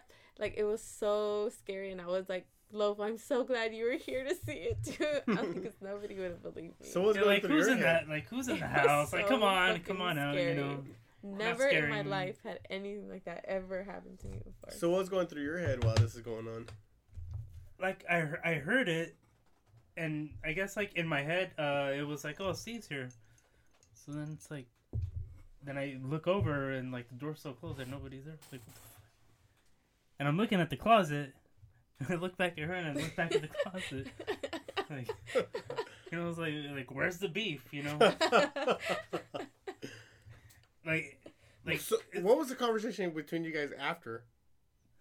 I don't know. I'm scared. I'm like, come here, sit next to me. Like who did that? Like, come on, you know, like. This stuff doesn't really happen. Like, this isn't a movie. I don't think anybody else was home. I don't think so. Because all the lights were off over there. It was just like in the kitchen and in the dining room, and as far as I know, nobody else was there. Nobody human, anyway. And I was like, fuck. I was like, I don't want to watch these videos anymore. I remember I did turn off the computer. Did you guys do like Teletubby shit or something like that? Thomas the Train Engine? Is that what you guys said? I think so. But yeah, it was pretty fucking scary. But yeah, that's about the only time I've actually, you know, witnessed something. Like, So nothing like malicious as far as ghost stories goes. Nothing malicious towards you. Nothing that I know of, other than just sleep paralysis. When I think about that stuff, I think about that movie, The Entity. Oh God! I don't think I ever saw it. Yeah. No, I remember that so movie. Gross. I saw it when I was little. That's the only time I remember. That traumatized me. That was pretty like. I was so scared. Like, why is she moving like that? I remember just recently I saw The Entity. I don't think that's the same thing, but that's the first thing I think about though when I think about that movie. Was her boobs, because like the ghost was like molesting her. What? There's boobs in it? I'm down. I'm watching this. Like, there's like the ghost or something. I don't know if it's following her in the house that she's living in, but like it starts molesting her and it like rapes her, and like there's a scene where like her boobs are like made out of clay. It was like claymation, and they like have dents in them. Like, remember Hollow Man? Yeah. The first one with Kevin Bacon? Yeah. You remember that scene? Yeah. Yeah, that's a good one. I like that. It was like she's dents in her boobs to make it seem like the ghost is like touching her breast. That's not how all boobs look? It was so weird. Claymation titties? It was scary, though. That scared the shit out of me. What was that one scene? I think it was like they were in the kitchen. Something about pots and pans, and then something got really loud all of a sudden. I just remember, like you said that, I just remember, like, kind of, like, the bright, like, lightning. Wasn't it, like, a toaster or, like... In the kitchen. Something happened in the kitchen. I do remember that. She got beat up. Wasn't her son there, too? He was like, there? one of the times. Yeah, because her son saw it, like, once or twice. Like, he witnessed it. Yeah. I saw it when I was a kid. I really don't remember. I just remember there were some, like, random scenes. I remember like an interview with like the psychiatrist, like he's like talking to her. No, and it wasn't in the house. Remember, because they did like they set up like a little set that kind of looked like her house to like catch the ghost or something like that. Did they have her like in a? End? It was like a box, or it looked like a little room, but it looked like her. Didn't they have her like all covered up? It was like sensory deprivation. It was like some kind of that's what it was. It was like some kind of an experiment. It wasn't a laboratory. It was just like she was lying down, right? Wasn't she lying down like in a room? She was confined. They had her eyes closed. Yeah. I haven't seen this movie. I haven't. Weird. I forgot all about that, but yeah, like I guess they were doing some like experiment, to see at what point the body would crack. Like, if you can't feel, see, like... It was just sensory deprivation. I don't remember exactly what they did. That's before it just kind of cracks. Have you guys ever done anything like that? Like sensory... those tanks? The sensory deprivation tanks? I don't know. It sounds interesting, though. But you know what I'm talking about, right? Yeah. They have one. The little pods or whatever. There's literally only like 3 around the world. One of them is in Santa Monica. Oh, really? Yeah, the guy's name is Crash. I'm down. Man, I really want... I mean, obviously, he's, like, booked for, like, 3 months in advance, but I really want to do something like that. What is that? I'm down. They filled the tank up with a lot of salt water, so you float on your own. Okay. Then it's, like, a noise-canceling and then it's complete darkness, and then it's... So, basically, it takes away all your senses where you don't have to use anything. Mm-hmm. And it has to do with, like, if your mind isn't concentrating on using your senses... It allows your mind to race, and you're kind of thinking about everything and nothing at the exact same time. It's really, really interesting. You said that right now, and I kind of got chills. A lot of people, well, Rogan specifically, he gets high. He smokes weed. He has his own tank at home. He gets high. He does, he does his thing, and then. Oh my God! Who let him in? Sorry. So he'll do his thing, and then he'll get into the tank, and then he'll just like contemplate whatever the fuck, like for like an hour or two. But yeah. Oh no, that would definitely make me paranoid. Well, aren't you like semi-claustrophobic? So of course it would. Yeah, that would be freaking you. All right, we're gonna jump into a brand new segment, and we're gonna be taking some live fan questions. So speaking of fan, so bear with us.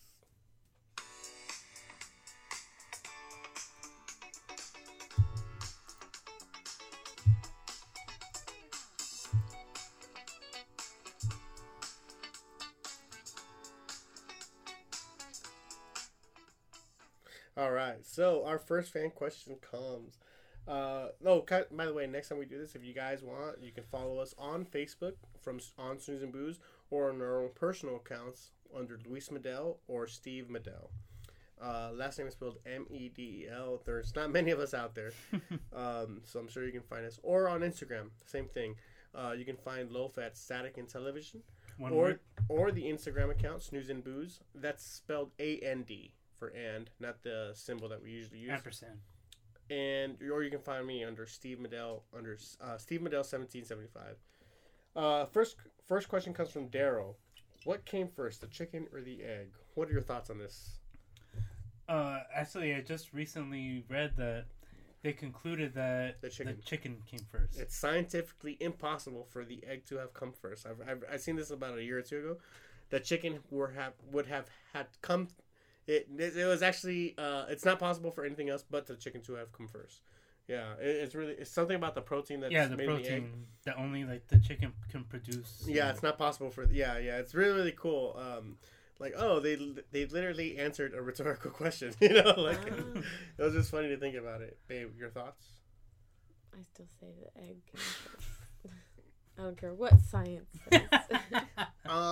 If we're not including sauces, I think eggs are more delicious. If we're including sauces, I think buffalo chicken ranch is the best. For sauces? Just like for tasting, with no sauces, I love eggs. I love omelets. Oh, right. But if I'm including sauces, chicken bacon ranch is, I'm on board. What are your thoughts? It's been a while since I've had buttermilk because ranch is good. Ooh, I do remember. Pancakes are good.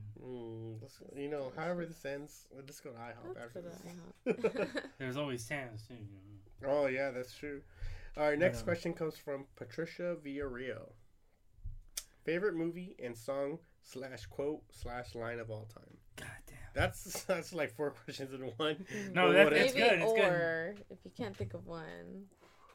Well, ladies first / special guest first.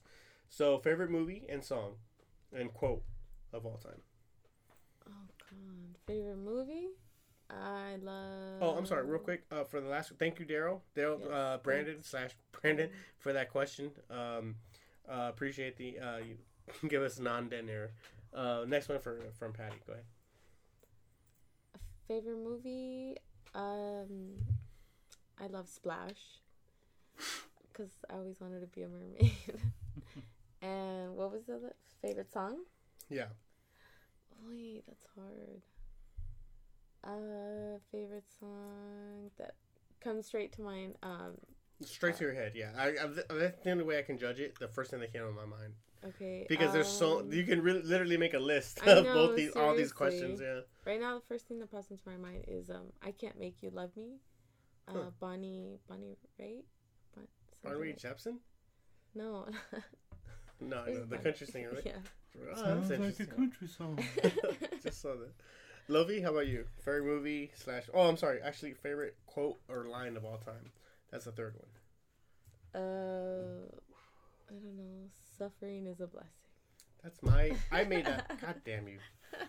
Love. Shit. Favorite movie, Trainspotting. Then what's the next one? Favorite song? Mm-hmm. Yeah, favorite song. Born Slippy by Underworld from Trainspotting. That's a great one. This is a Daft Punk, right? No. Underworld. Underworld. Yeah, you're right. It's either that or like a whole barrage of 9 Inch Nails. Right. You can literally go through it all. Man, dude, there was this that's the first thing that popped into my head. There's a recent episode of Rick and Morty I want to show you because the end song is "Hurt." Man, why'd you tell me? You should have just showed me. No. It's still worth it. That's how good it is. Sounds and good. it's dude. As we're watching the episode, it's just me and my kids. Me and Gwen and Tom. And like during the end, the last 5 minutes of the episode, I think both of them. I don't know who said it first, but they're like, "Man, these episodes are getting dark." I was like, "Yeah, but awesome." Okay, so favorite quote and line of all time. Oh shit. Quote like from a movie? I don't know. It just says quote or line of all time. So whatever comes to mind. I know mine's from a book. So. Dang. Let's see. Quote. First thing that pops into my head is from Kevin Spacey's character in Unusual Suspects. He says, "The greatest trick the devil ever pulled is to convince the world that he didn't exist." Yes. That's a good meatball. That's a good one. Mine's is related, by the way. And then line, I guess. It's from The Exorcism of Emily Rose, where in the letter, there's like this scene in the movie. I won't get into it all. That she writes the evening before her exorcism, where she ends it with the quote from the Bible. It's Philippians. I forget what the verse was. Anyway, 32:12. It was what happened? Work out your own salvation with fear and trembling. It's 32:12. Philippians 32:12. It's actually second Philippians. Okay. Now I thought we were in the circle of trust. What's your favorite movie? Top of my head, god damn it, I gotta say Life Aquatic with Steve Zissou, Wes Anderson film, and it's honestly on top of everything just coming I don't know, I could say this, I could say that.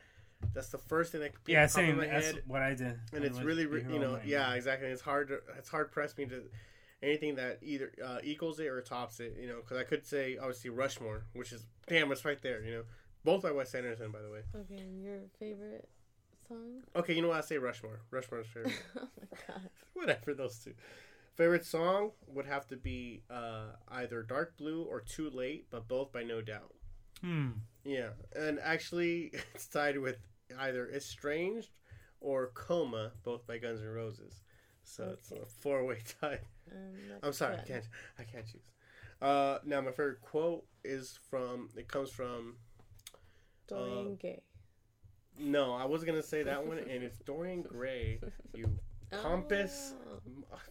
50 Shades of Dorian Gray. God damn you to hell. Okay. No, it was actually it's pretty close. It was decided between Dorian Gray or John Milton, but it's between Paradise Lost.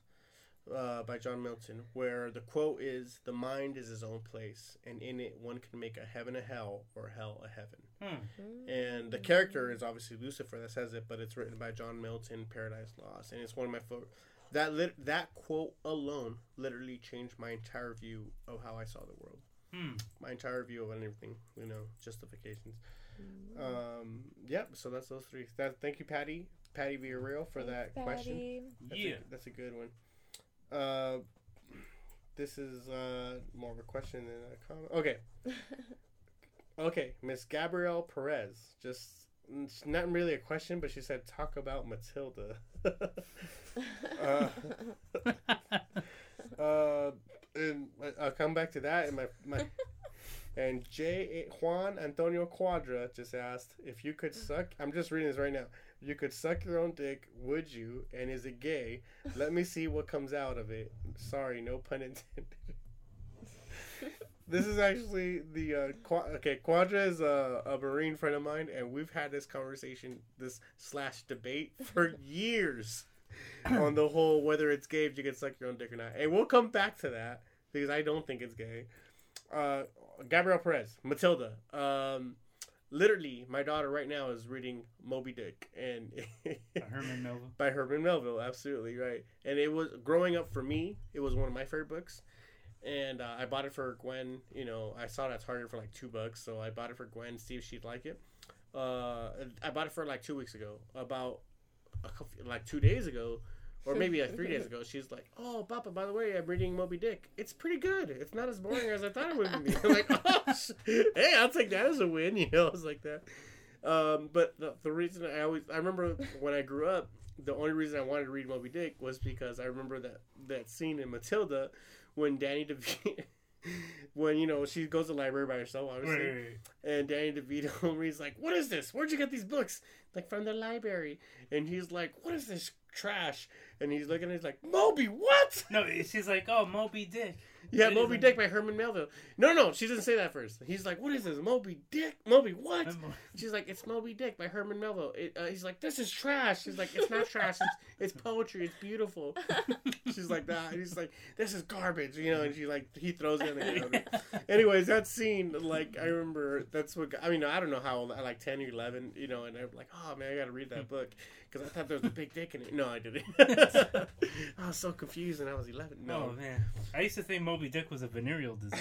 Yeah, I bet it was. Sperm whale. Huh? Humpback whale. Yes, sir. That kind of bullshit. What's up with these whales, man? But I think Matilda, I think, is a must for any parent / kids going through. I think you have to watch Matilda. That's a standing. That's one of those movies you have. Sandlot, Matilda. Those are the movies you need to watch. I get. I don't know if it's after. Yeah. You can do it, Brucey. Yeah. I don't know. He's the wedding singer. Oh, that Tommy said that too. Yeah. He's the wedding singer, Brucey from Matilda. He's the fat. Oh yeah. He's the unlosery kid.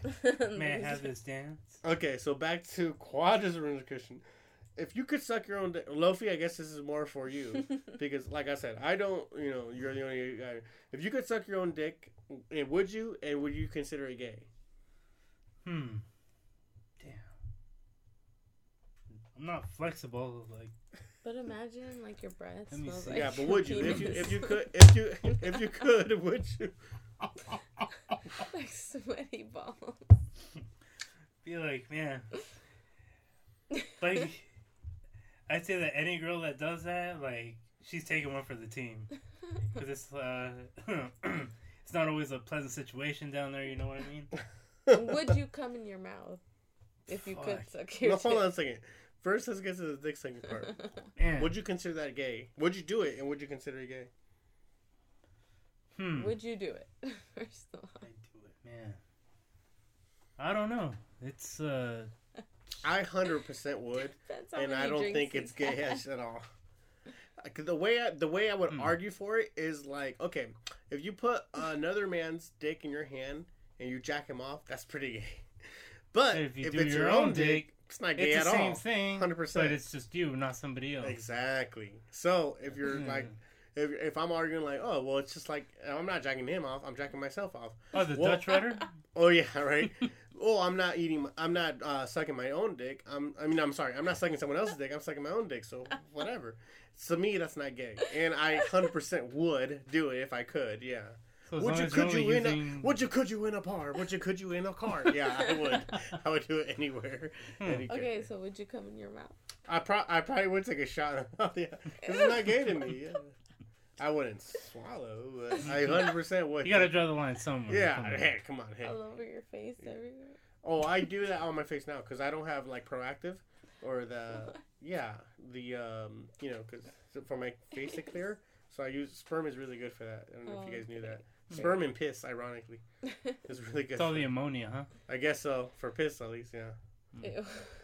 People before toothbrushes and toothpaste, people would like rich hierarchy people would swiggle piss in their mouth because it would whiten your teeth.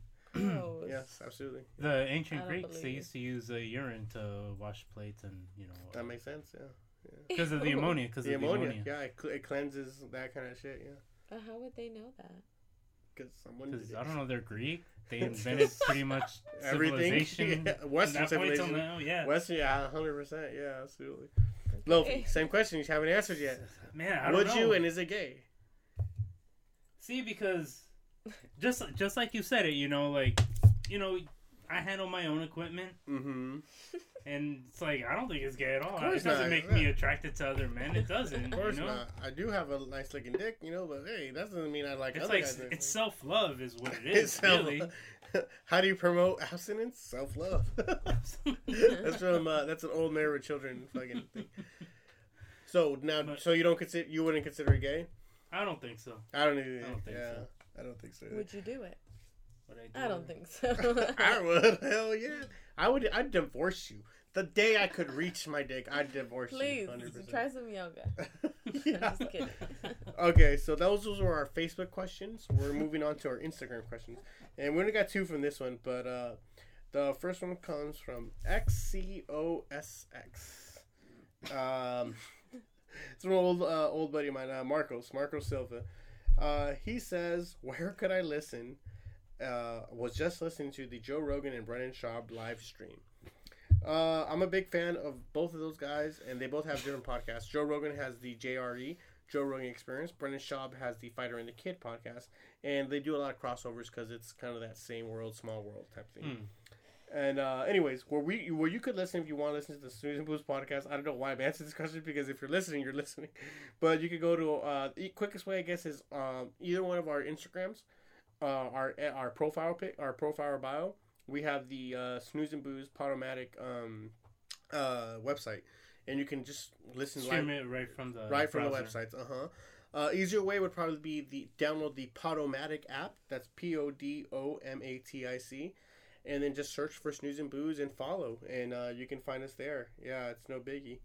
And the next question comes from Terrible, Terroble, and this is actually my buddy Keith.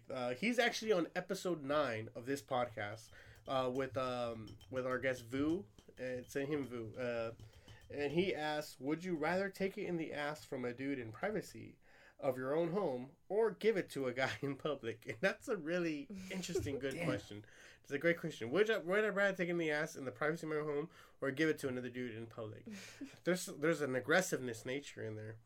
I do think Keith is very Scarlet Letter-ishness. Yeah, well, there's definitely like, would I be ashamed if I was the submissive in the privacy of my home, or would I like something that you live with personally? Yes. It would be like your own. Yeah, thing. But I'm a submissive. So is it more important to be submissive, or is it more important for me to seem gay to me in the public eye, but I'm the aggressor? You know, right, you're the top. So that's really what you're asking. You know, like how would you want to be seen as kind of gay but the aggressor in public, or stay masculine but but it's only in private that you're submissive. You know. But what if you gave people a context? Like, I'm not really gay. I'm just trying to prove a point. You know, have like a sign up there. You know. I think it's performance art. Just consider it performance art. I think it's kind of the same thing, like how guys in jail who aren't really gay but they're fucking other dudes. It's a more of a power move for them, you know. Shit, man. I think honestly, because based on that, I think I'd have to go on the whole public. I'd have to give it to a dude in public. For me, more than that would be the lesser of two evils. I think so. Like I guess it's more opinion, perspective or opinion. On like, could you wear masks? Like they didn't dictate. They didn't say, but but that would defeat the purpose. Yeah, exactly. So I don't know, man. I think I would give it to a dude, and that'd be like limp, and I'm like, see, I'm not hard all the way. No, I'd rather you do it at home. You'd rather me be submissive. Yes. But and only because you're in your house and nobody else is seeing but for you, it's more of an embarrassment thing.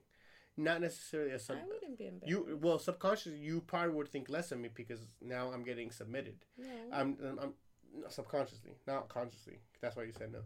But you would think of me like, oh my god, I can't believe my guy just got fucked. And you're kind of no, you're saying subconsciously, not consciously. No. Oh my god. It's like this animal human nature type I thing. think so. I think it's more I get what you're saying. I think it's more psychological and more like instinctive. Like you're viewing someone who just literally got taken over and was completely like submitted I by would something. see the same way if you were getting it or if you were giving it. No, you wouldn't, because it's not possible to see the same way. I mean, you're saying that now, but you're really it's not psychologically. Do it. No, it has nothing to do with that. It's not psychologically to see something the same way as someone who's receiving and someone who's giving, or that kind of thing. Whether it's in public or private at all. Wait, but how come like when people cheat, the women still blame the ladies? Women get mad at ladies. Oh, that's a whole different. Yeah, that is a That's different. a completely different thing than what we're talking about. What do you? I don't even know how to come to that. What are you talking about when people cheat? What do you mean? No, I'm too high. No. What do you mean by that? Like, why do people still see women? What do you mean? No, because you're saying like people see the giver like more aggressive than the receiver. Right? People see the giver is the more aggressive type. Yeah. So no, I was just asking about that. But what was the cheating reference to? I don't even remember. Oh my god, babe. Save us. That maybe like she's like, I don't know, maybe what's the word? I wouldn't say like straying him away, but maybe I can't think of the word. I know there's a word for it. Do you think people look at women more negative even though they're cheating women. Yeah, like the women that are being cheated with. Mm-hmm. Like the mistress, you mean? Yeah. Like okay. The mistress. But see, I think that's just based on people being unintelligent or just being dumbasses about it. Mm-hmm. Like, the way I look at it is if, like, okay, so let's say we're in a relationship. I'm just using this as an example because we're here, but let's say you cheat on me. Mm-hmm. Am I going to look at the dude like, how could you, man? Like, and then kick his ass? You know, unless he's right and directly in front of me, I might, but it's not his fault. I know specifically you're the one that did wrong. Mm-hmm. As opposed to, like, if I'm the one that's cheating, are you looking at that girl like, oh, this fucking slut homewrecker? Yes. You are, but you shouldn't be. You should be looking at me because I'm the one that fucked up, not her. You know, her choices for her sleeping with me doesn't affect the fact that I'm the one that wronged you. You know what I mean? But I think I'd be more likely to forgive you if you were the one taking it than if you were the one giving it. Oh, so are we back to this? Is so it's like you're jumping all over the place. Are we back to reversal? Yeah. Are we back to the whole thingy? But are we back to the whole? So now I'm taking the ass. So you wouldn't forgive me if I was the one giving it because I'm the one initiating it. But I mean that's really the same thing with what we were talking about cheating. You're talking about someone getting raped or me willingly taking it up the ass. No, you really are. Because if I'm raping someone or if I'm getting raped, it's if you got raped. If you got raped, obviously I'm gonna forgive you, quote unquote, as opposed if you willingly did something with somebody. I'm not saying if you were raped. What are you saying then? Just saying, like if you willingly were like the submissive, I'd be more likely to forgive you than if you were the one. But like it's out of my control, like it's out of my hands. No, I don't know. I just like I'm getting raped. No, because it's consensual. Like rape isn't even a thing, right? Because you'd be more dominant, like on the top. Like I don't know. I would just think like, oh, he. Yeah, like, I guess, yeah. Oh, like he wants to do it. It's not like he's forced to do it. He wants to do it. Yeah, but you're really only thinking of that like right now. You're not really thinking of it subconsciously or psychologically wise. Because in your head, you're going to lose respect for me. That's just the way it is. You're not going to see because like as far as psychology goes, you're going to want your champion, quote unquote. And if you see me doing that kind of thing, you're not gonna see me in the same way. Yeah, man. It's an animal nature thing. It's like the alpha male kind of taken down from their... It really, really is something like that. Yeah, you're absolutely right. And I don't know, like I said, but right off the top of the head, without the subconscious, but into it, you would want to see me take it up the ass, then give it in the ass. Yes. Okay. 100% not coming to you for advice ever on anything. Just that mentality. Honey, how should I take it? Yeah, definitely not. Loaf, to move all the way from ice, the same question, I guess. One more time, run it by me. Oh, so would you rather publicly give it to somebody or privately take it from somebody? I'd probably have to go public. Just because of, just living with that, I don't know. Established dominance, yeah. Would it be like shame or I mean in this dehumanize or it's not a big deal in this day What and age. If you wanted it? So you're talking about it as rape too then? No, well that's a whole different thing. We don't have that mentality. If I was bisexual or if I did get pleasure from it, then it wouldn't matter either way. It depends it depends if I got more pleasure from receiving it or taking it because pleasure's not a factor. But how do you know then? Have you ever done it? No, but pleasure's not a factor right now.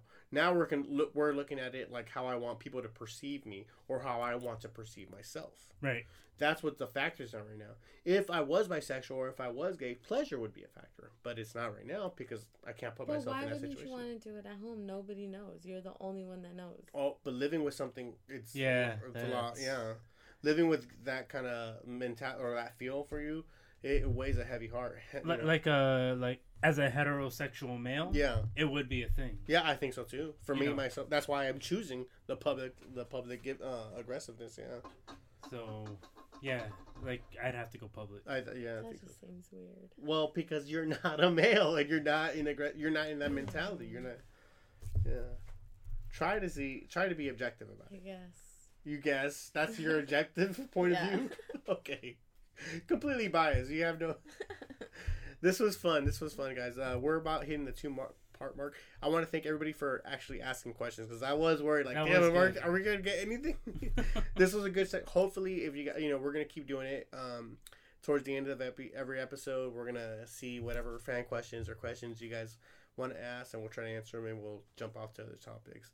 But this, I really, this was probably our first official episode with the kind of the new studio feel to this. Oh yeah, man! I really, really enjoyed it, man. It feels more like we're doing something, as opposed to just a bunch of jackasses getting drunk, talking, which is pretty much what we're coming off as. That was a plan. But in my head and in this makeshift studio, I feel like it feels good. I like the look and feel of the new Snooze and Booze era type thing. Jackie, thank you very much for coming on as an episode. Anything you want to say last minute? Anything?